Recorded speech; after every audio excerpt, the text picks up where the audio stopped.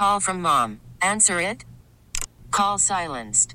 Instacart knows nothing gets between you and the game. That's why they make ordering from your couch easy. Stock up today and get all your groceries for the week delivered in as fast as 30 minutes without missing a minute of the game. You have 47 new voicemails. Download the app to get free delivery on your first 3 orders while supplies last. Minimum $10 per order. Additional terms apply. Mayor Adams is announcing a series of reforms to help low-income New Yorkers be able to afford the city's skyrocketing housing costs. WCBS's Steve Burns is joining us from City Hall. So, Steve, what kind of reforms are we talking about? Now, the reforms here are mostly aimed at what's known as City FEPS. That's the voucher program the city offers to low-income New Yorkers in homeless shelters to help them pay for new housing. The eligibility ceiling is going to be raised in terms of income. The mayor noted that someone making minimum wage in New York right now is making too much money to qualify for this program since it was attached to the federal poverty line. So that expansion will include those making the city's minimum wage, also reducing the number of hours someone has to work to qualify from 30 hours a week down to 14. And there's another goal here to make this program more geographically diverse. Half the vouchers have been getting used in just 10% of the city's neighborhoods. Now the mayor says the city will help pay for housing in some more expensive neighborhoods, places where people might have been more resistant to new neighbors. But the mayor says the entire city needs to help out in the housing crisis because, as he's fond of saying, as a former philosopher, he said, rent is still too damn high in New York City.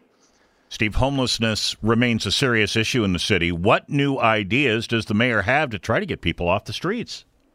Right. The goal we hear all the time from advocates in this area is that people should be spending little or no time in a homeless shelter, that they should be getting moved into housing as quickly as possible since it's a much more stable environment. So Mayor Adams says he wants to move in that direction. He's starting a pilot program. It's called Street to Housing for 80 people, homeless who come in from the street. They'll be moved directly into housing. They'll skip the shelter system altogether, and they'll get support from a nonprofit to try to help them stay in that home. Mayor Adams also addressing the asylum seeker tent facility on Randall's Island that'll be coming down in the next few days after it was only up for a few weeks. What's the mayor's rationale there?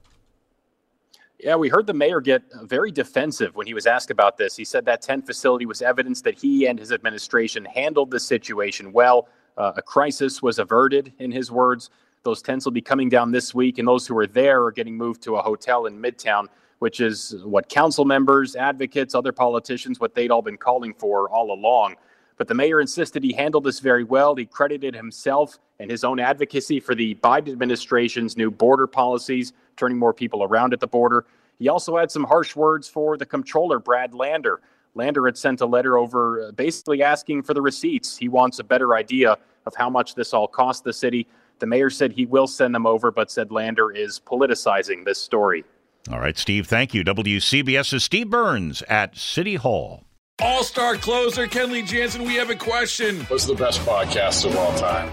Baseball isn't boring, baby. I'm Rob Bradford, and every single day I'm sitting down with the biggest names to show you this great game is the greatest game. It's my podcast. It's my passion. It's a cause I started more than 2 years ago and is now the most prolific national daily baseball pod there is. Another fact, so jump aboard the BIB Express. Follow and listen to Baseball Isn't Boring, presented by Wasabi Hot Cloud Storage on the free Odyssey app or wherever you get your podcasts.